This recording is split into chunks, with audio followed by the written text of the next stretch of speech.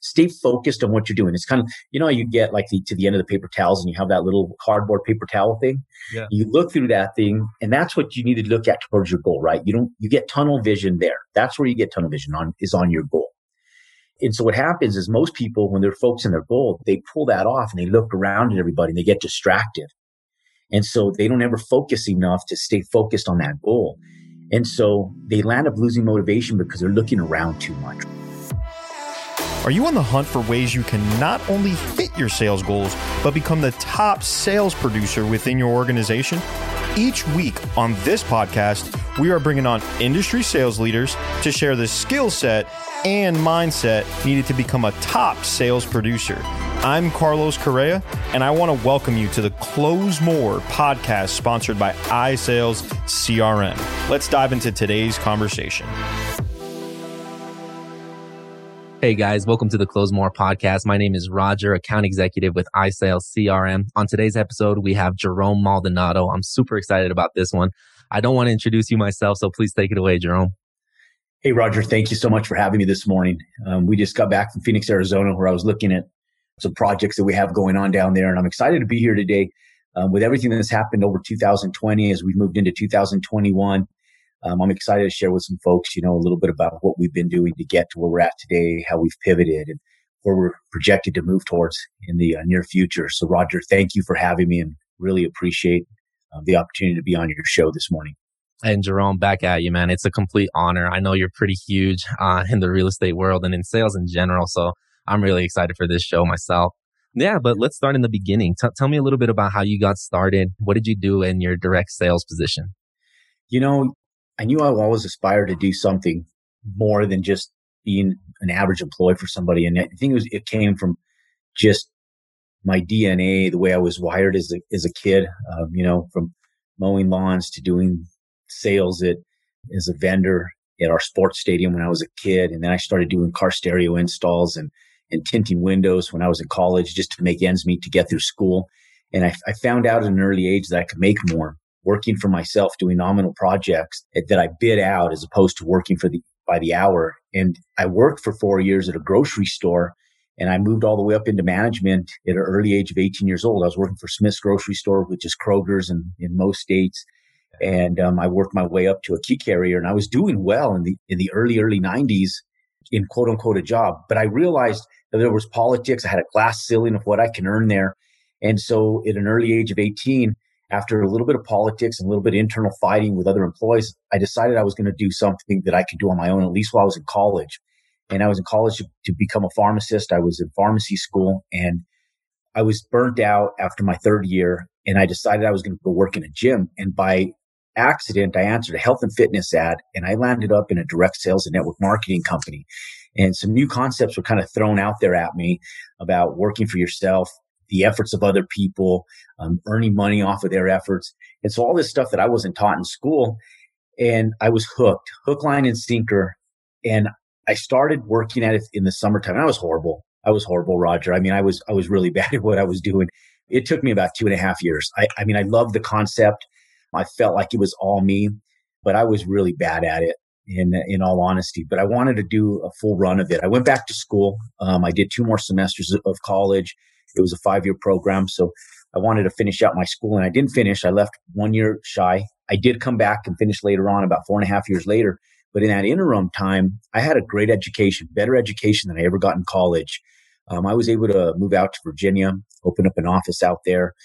I struggled for 2.5 years. I mean, I rode the financial roller coaster of being in sales, trying to make a business go, being young, not having a lot of credit, ruined my credit. I went bold by opening up offices that I couldn't afford, but just try to figure things out. And by riding that roller coaster of business, after about 2.5 years, I slowly started figuring things out. And most of it, in all honesty, was not me. It was training that I plugged myself into. I was all over the country. I was getting trained by people that were better than me. I think my limited beliefs and my thoughts, the way I was raised, were holding me back. And I knew that a lot of it wasn't what I was doing. It wasn't what I was applying. It was what I was doing mentally. And then someplace right around 1996, I just kind of figured it out. And I literally went from being over $100,000 in debt to figuring out the company to making over $20,000 a month. And within a 6-month period, my business just skyrocketed. So in my young 20s, I went from zero to making over 200 grand a year. And then in 1998, the FTC came in, pulled the rug out from underneath us and shut us down. There was a huge clean out in the direct sales industry. And I was left again kind of sitting up on my hands going, oh my God, what do I do now? And I felt lost. I felt confused. I was mad. I was frustrated. I said, I may as well go back to school, finish my degree, at least have that to fall back on. And I ironically, on accident, I landed up in construction, opening up a construction company. And I knew nothing about construction, but my brother-in-law was put in a position where his boss was put out of business for tax evasion. And so we went and I got my contractor's license with him to help him. And he didn't show up the day to take his contractor's license test, the exam to get our license. And I showed up. And so I took the exam and I passed. And so I said, look, I know how to sell. Why don't I sell the projects and you guys come in and work with me? And because I didn't know what the hell I was doing in construction. And that, in all honesty, is truly how I got started in the construction industry. And then I had this little epiphany. I was like, you know what? I know how to sell. I know how to market. I've been doing this for 4.5 years. Why don't I just sell these things? And I was bold. I've had this attitude that I had nothing to lose and everything to gain. I felt like I'd already given everything I had to something and it was all taken away from me. I figured, what the hell, let me just go full blast at this and see if I can make a run with it. And I thought it was going to be for like 1 year, 2 years. And lo and behold, here I sit over 25 years later. And I'm still in the construction industry. We've done millions of dollars, and it's allowed us to get into real estate. And we've done some pretty impressive stuff that I enjoy and that has turned out to be extremely fun and rewarding financially, emotionally, and everything in the real estate industry. So in a tight nutshell, Roger, that's kind of how I got started in sales. That's how I kind of blew up into real estate over the years. That's awesome, man. Thank you so much for that. That's really interesting to hear you start from a grocery store to opening up your own business to pursuing real estate. What was that transition like going from construction into real estate? So when I first got started in construction, I was really pursuing stuff in drywall, metal stud framing. And then like any entrepreneur, my mind's always going, right? And I'm thinking, okay, if I can make this much doing this, I wonder if there's money. And you know what happened is I was in Las Vegas, Nevada. And I don't know if you remember when the New York was just built, but there was a company that was called L&L Enterprises, and they had done all the concrete work. It's not there anymore, but there was like this faux rock that was built inside the New York hotel, and had like this river that ran through the food court area and between the casino and the food court area back in that day. And before they did renovations in there. And so they were offering a seminar, and I happened to just be in Las Vegas, and I just thought, I was a seminar guy. I mean, we were in direct sales, so we were used to going to trainings. It was embedded into me that if you wanted to do anything, you had to get trained. And so I said, what the heck? And I think the training was like $500. I had to fly back out a couple weeks later, and I took this course on concrete work. And so you go into like the rainforest cafes and you see all that faux rock and stuff. Yeah. Well, that's what we started doing all over the country. And then I started doing it in Arizona. And when I got to Arizona, we started doing stuff on the golf course on these houses that were just gorgeous beyond my personal comprehension at that time. They were just gorgeous. I remember walking these people's homes going, man, one day I'm going to have a house like this. I mean, and it was funny. I remember being inside and looking at the baseboard and just the baseboard, how pronounced it was compared to just an average home because of how big and bulky and wood and how beautiful it was. And I just remember thinking to myself, there's got to be a way that I can get to that, and just to have a house this beautiful with this nice woodwork and stuff. And I started looking into just nominal real estate, thinking, look, I've went through the ups and downs of riding the roller coaster. I need to have an asset. I need to have something that protects me against failure again, just in case the carpet gets pulled out from underneath me. What's going to protect me? And I figured if I bought an asset, that I'd have something. I just wanted to have something tangible. And I didn't know anything about real estate. I didn't know anything along commercial, residential, any of that. I just figured if I could just buy an asset that grew and it went up in value, that I'd have something to protect me that was at least tangible.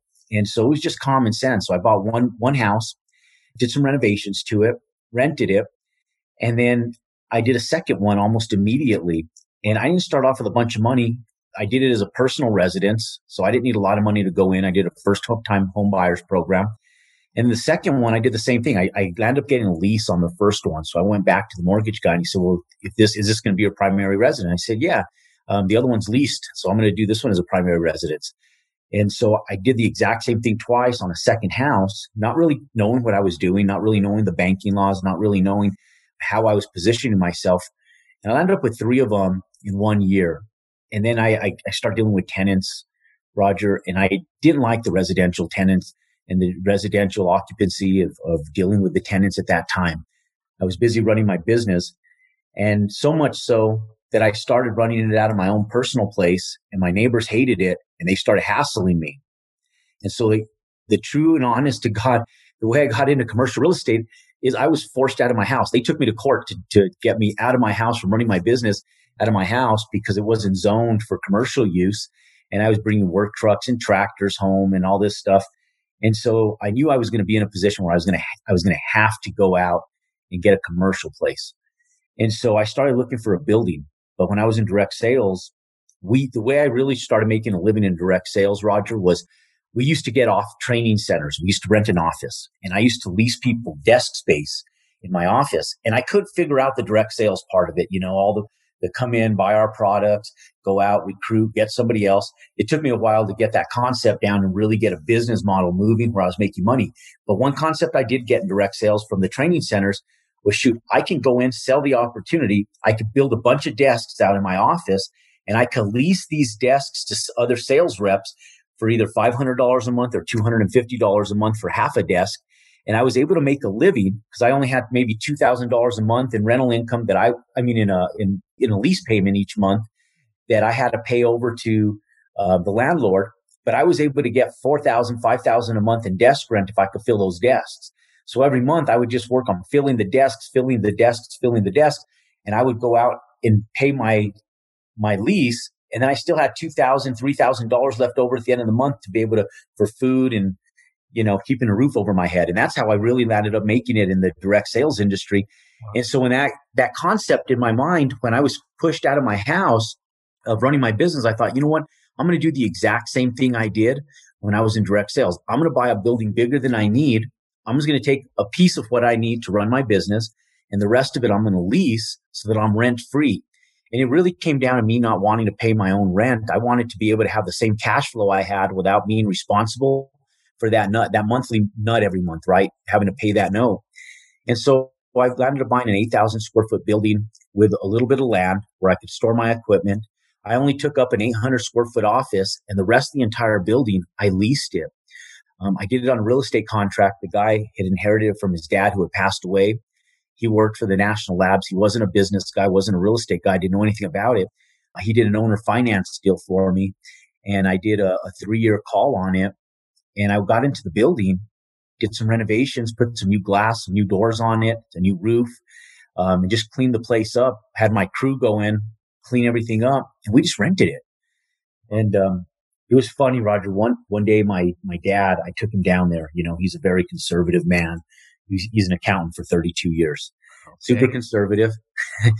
Him and I, our personalities are black and white. My dad and I love him to death, but just completely different as far as how he sees things in life.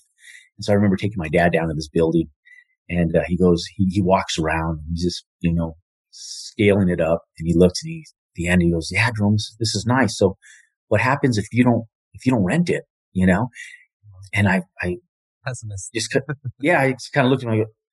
To that moment, I really had never thought about that. I'm such an optimistic person. I'm like, Dad, I never really thought about that. I said, I'll rent it.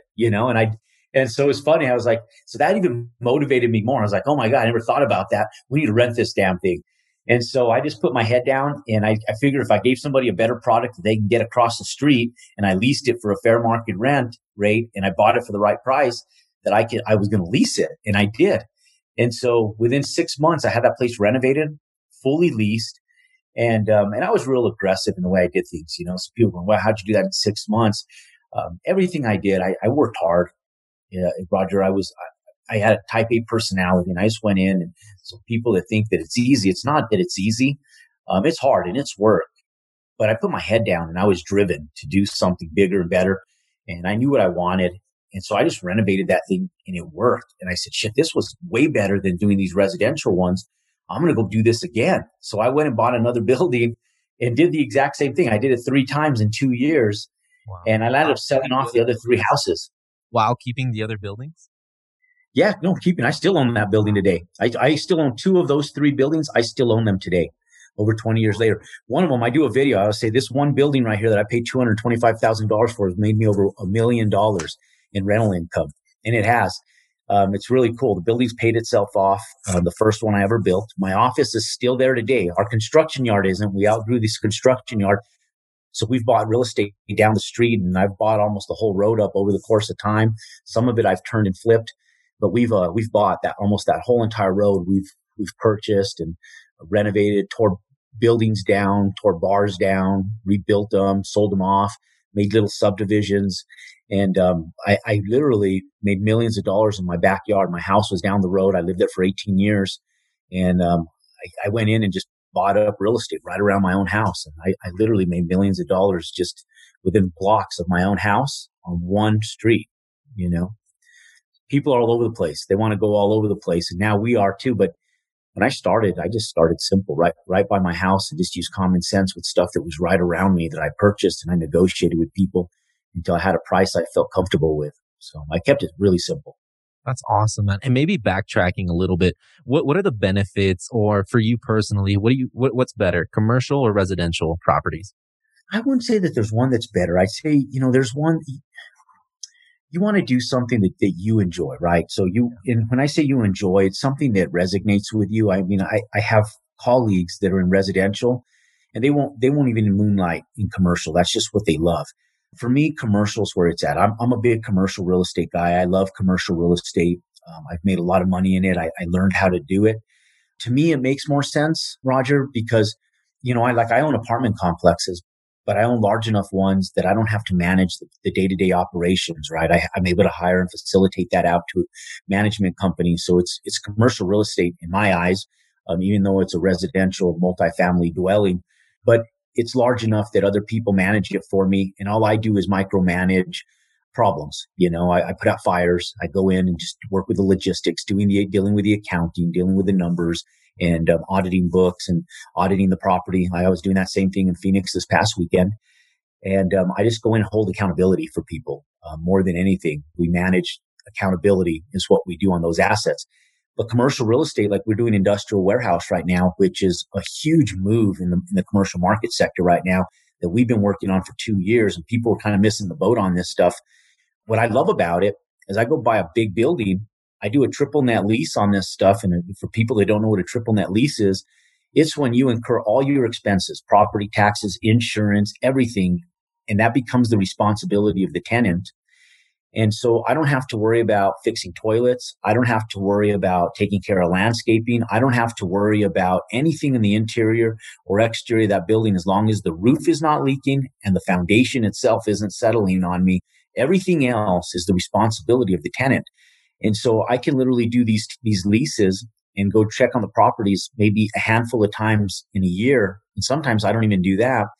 And as long as the payments are being made and, and obviously we have somebody that has boots on the ground, a maintenance guy and this, that, and the other that does have to go and do little tiny logistical stuff. But we're pretty hands off, a lot of our commercial real estate. And that's what I love most about it, is that I don't have to be in there day in, day out, fixing light bulbs, toilets, and stuff like that you do when you're renting residential homes. So that's what I love about it. That's really cool. I had no idea about triple net leases. That's a great way to go around it. Yeah. So it just makes life simpler, as you have a family and kids and life changes for you, and your time becomes more important than it is when you're younger, and, when you're young or when you're alone, I think is when it's the best time to do the aggressive effort in moving forward. And then once you get to a certain place in your life, you sit back and go, okay, how do I simplify this stuff? And so that's how I've done it. The commercial real estate sector makes my life simpler. And that's why I love it more than anything. It gives me a little bit more time to spend with my family, my kids. And I value that more than I do anything else. So that's awesome, Jerome. That's awesome. And I think family is one of the most important pillars to everyone's life, right? Yeah, it should be, I think for a lot of people, I think they try to be, and some people do a good job at it. Some people do a horrible job at it. I think I'm mediocre.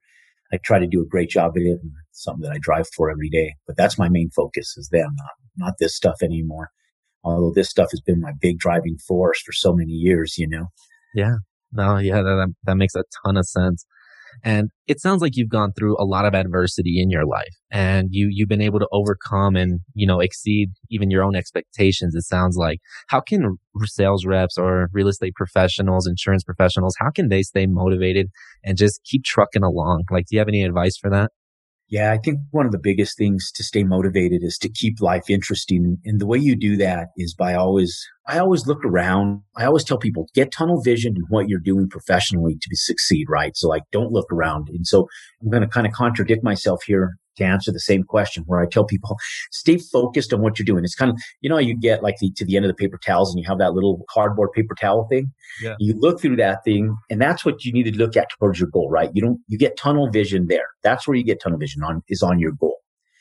And so what happens is most people, when they're focused on their goal, they pull that off and they look around at everybody and they get distracted. And so they don't ever focus enough to stay focused on that goal. And so they land up losing motivation because they're looking around too much, right? So I always tell people, get the paper towel thing, focus on your goal, and don't ever take it off until you get there.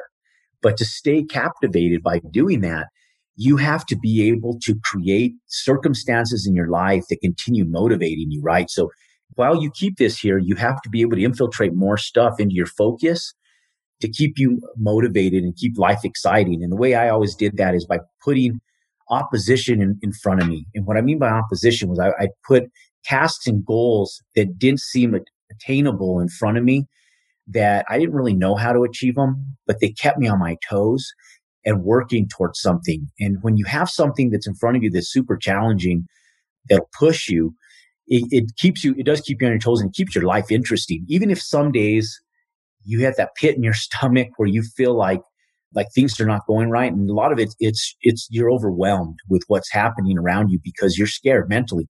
But when you get that pit in your stomach, it's a good pit, because if you continue pushing through it and you're able to achieve what you were scared of, what gave you that pit in your stomach, once you achieve it, you never get that pit again doing that exact same thing. And so a lot of times people stop because of the pain, and it's that pain factor that in their mind, they pull their focus off. They look around and they go, okay, I'm going to do something different because that's too complicated. To keep life interesting and to keep yourself motivated, you have to have challenges in your life. And anytime you don't, it gets boring, and that's why even relationships get boring. That's why people veer away from everything that they do in life, is because they don't keep it interesting. The way I've been able to stay motivated and focused my whole life is that I always bring in stuff that I know is beyond where I probably should be at that time mentally, but I know that I can push to it if I keep doing it. And so it motivates me. And so even through a little bit of factor where I was telling you need to be somewhere between comfortable and uncomfortable at all times. And if you feel comfortable, you're not doing enough. You get bored. It's not enough. You need to put yourself where you always feel a little bit uncomfortable to continue moving forward in life. And I still do it to this day, Roger. I do it in everything I do. There's times I sit back and my wife, she goes, I think you're in a little over your head. And I said, oh yeah, I am. I said, let's just keep on going. I'll figure it out when I get there. Let's just keep driving. Let's keep moving this direction. That's awesome. And to have a partner that's willing to back you and to go to bat for you is really essential as well. I feel like in somebody that's making the climb you are. Yeah. It's important. My wife's been real good, and like every couple, we have our moments of frustration, where I think sometimes I am pushing against the grindstone a little harder than I probably should. And you have to find a balance, and that's what they're there for. But that's what keeps people motivated, Roger, is challenges. I don't care what anybody says. I know that people hate that friction, that they hate that feeling of uncomfort, but that'll keep people moving. If you put yourself in an uncomfortable position where you're pushing yourself beyond your means, I promise you won't get bored. You'll continue pushing, and you'll be amazed what you can achieve if you always do that your whole life. That's the way I've lived my whole life. I've never lived in comfort. At a certain point in life, you have to enjoy it, right? So my wife always tells me, she goes, are you ever going to be at a point where we can enjoy all of this? And I tell her, oh yeah, we enjoy it, but it's just my personality, So I think that, you got to kind of push against friction a little bit to keep yourself excited in life. I think when you stop pushing up against that friction, is when you get bored and people get complacent, and that's where they lose their dreams, and that's where they just kind of give up, and they lose that motivation to drive forward on things. Beautiful. Thank you for that, Jerome. That was awesome. I guess one of my final questions I have for you is, you kind of touched on it a little bit with the warehouse space, but what is the biggest opportunity in sales that you see going forward over the next 5 years or even further than that? So, I mean, there's a lot of opportunity. I keep telling people, when there's times of distress, there's opportunity. And in the next 5 years, there's going to be mass opportunity. You can work a business, Roger, your whole life and do extremely, extremely well at it, and I'm living proof that I started the business that I have today, and we have multiple of them. But I started in a time when there was an economic downturn, which was in the late 90s. And I remember people telling me, Jerome, the economy's not good right now. You're going to start a business.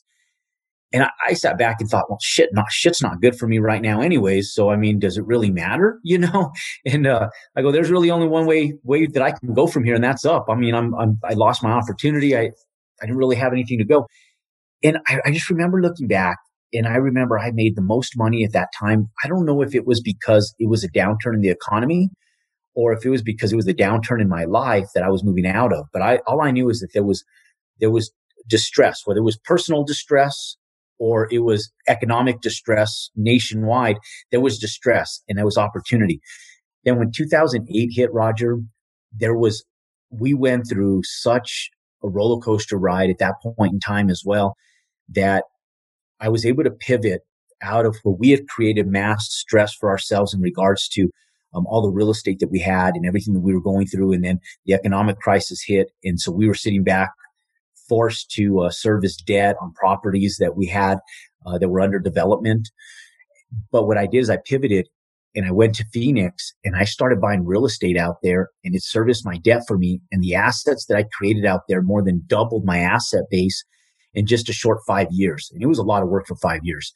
I won't sit here and tell people that it wasn't, but damn, we made so much revenue. Our asset base grew so much in that 5 years. I sit back and I go, okay, where can we get now? Now that I'm aware of this, like truly aware of what happened in that downturn, knowing that what the pandemic did, I've been telling people, do a 10-year deal. Put the effort that you would normally put into a 20-year career into 10 years. So take 20 years worth of effort, put it into 10 years, and take the next 10 years of your life, like with what's happening right now with the pandemic, find every distressed market sector you can and take advantage of it, because there needs to be somebody out there that cleans up the pieces. And so what I've been telling people is, look, the hospitality industry, it's taking a beating. We're buying hotels that are into financial distress. We're repositioning them into an asset class that's thriving. That's multifamily. I can't pick up multifamily for the prices that I want to pick it up for. So since I can't do that, I find an asset class that makes sense, which is in financial distress. And I pivot to be able to reposition those assets to profit from them, make it viable again, pick up those pieces, sweep up the trash, and then just make it financially viable. And then industrial warehouse space. I've been preaching this to people, that there's a huge need. E-commerce is booming. It's not going any place.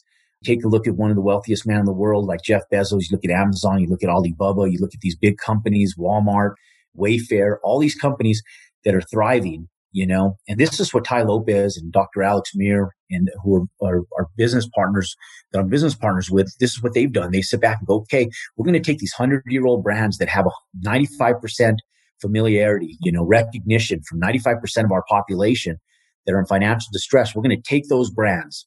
We're going to rebuild them. We're going to make them e-commerce companies. We're going to go up against companies like Wayfair. We're going to go up against companies like Home Depot and Lowe's. We're going to go up against Best Buy. We're going to go up against the Geek Squad. We're going to go up against Dick's Sporting Goods by buying Model Sporting Goods. We're going to go up and we're going to go compete with these big guys with big name brands online. Yeah. And I did see Tai Lopez buy, or was a part of or he put in money for Pier 1 Imports. Yeah, it's under ownership. Pier 1 Imports is doing over $600,000 a day now in revenue. We got Pier 1 Imports.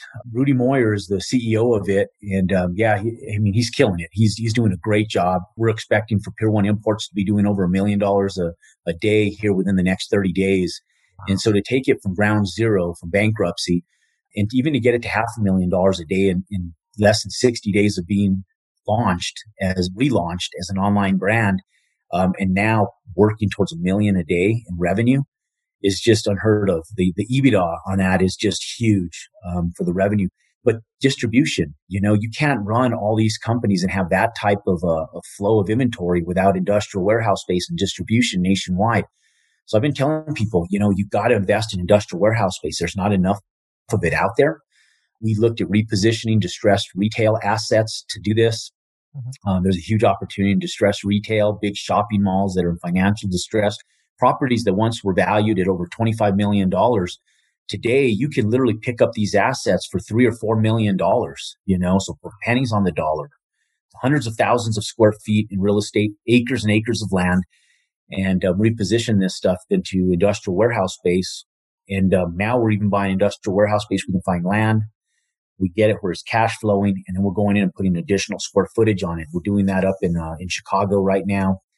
And so great opportunity. So the next 5 years are very, very promising, Roger. I talk about it in excitement because I know now what I'm doing, and it's taken me this long to figure it out. And so I tell people, I said, you got to follow the movement.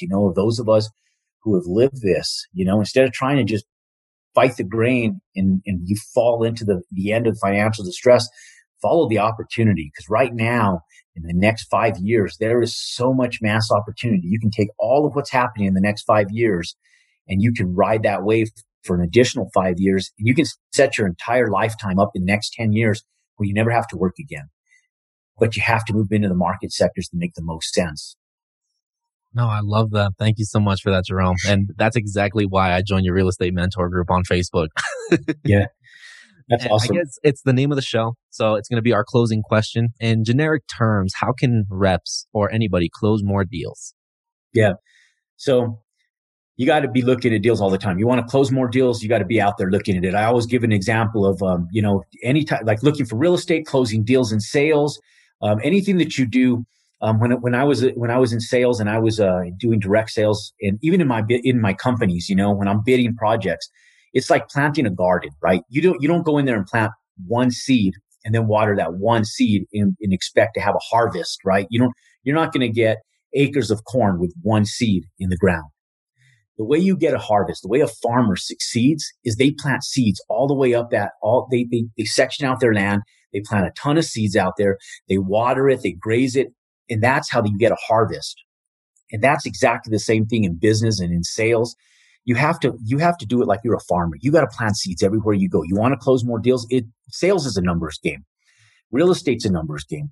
Everything that we do in business is a numbers game. If I want more projects, like when the recession hit in 2008, I just bid more stuff. It's a numbers game. You want more business, you want more clients, you have to hit more people. And the way you do that is you have to put yourself out there. You got to market yourself more, however that is, whatever industry you're in. You got to be out there pounding the pavement, boots on the ground.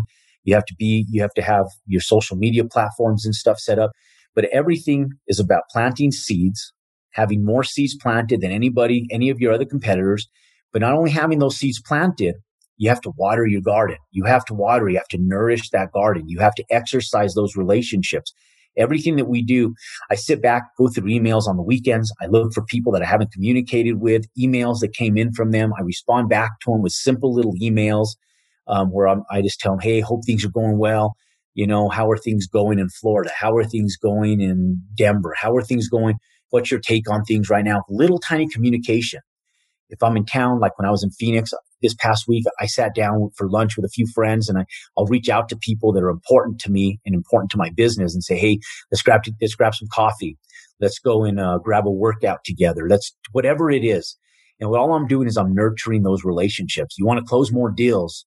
You got to nurture your relationships. You got to put yourself out there. You got to plant more seeds. You got to be in the ear of more people. You have to let them know what you're doing, that you're still active, that you're still there. And you got to be in their face, be in their face, be in their face. And that's how you close deals. That's how you get shit done. I absolutely love that. It reminds me a lot of this quote that I heard where it's like the grass isn't always greener on the other side because the grass is green where you water it. You water it. That's exactly it. That's exactly it.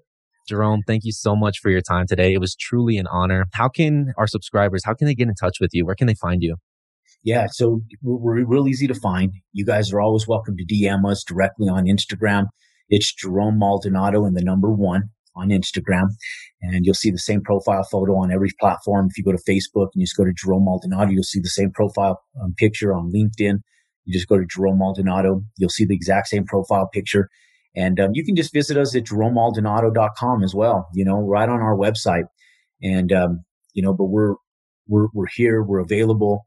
And I got a full team that just helps and works with me, Roger, to be able to bring people in and work and manage, a lot of the educational platform that we're working within right now as well. So for those of you guys who need help, assistance, want some direction on some of the stuff that we're actually living and facilitating and working in every day, look us up, DM us, hit us up on Messenger, and we're here for them. Anything I can do to give back at this point in my life, I'm here to do, and love to be a part of as many people's lives as I can, make a little difference in at least a handful of people, and see what we can do to make their world better each and every day, as God's been good to us. Beautiful, Jerome. Thank you so much for your time, man. Thank you guys so much for tuning in. This is the Close More podcast, sponsored by iSales CRM. I'll talk to you guys next week. Thanks so much for listening to the Close More podcast. Do you have a question that you'd like me to answer raw and uncut on the podcast? All you need to do is head over to Apple Podcasts and do 3 simple things. Leave a rating and review telling me what you think of the podcast. In that review, ask me anything you want related to your industry or to yourself. And if you want a shout out, leave your Instagram handle or name. That's all. Then listen in to hear your question answered live, raw, and uncut. Join us next time on the Close More podcast, sponsored by iSales CRM. Everyone, have a great day.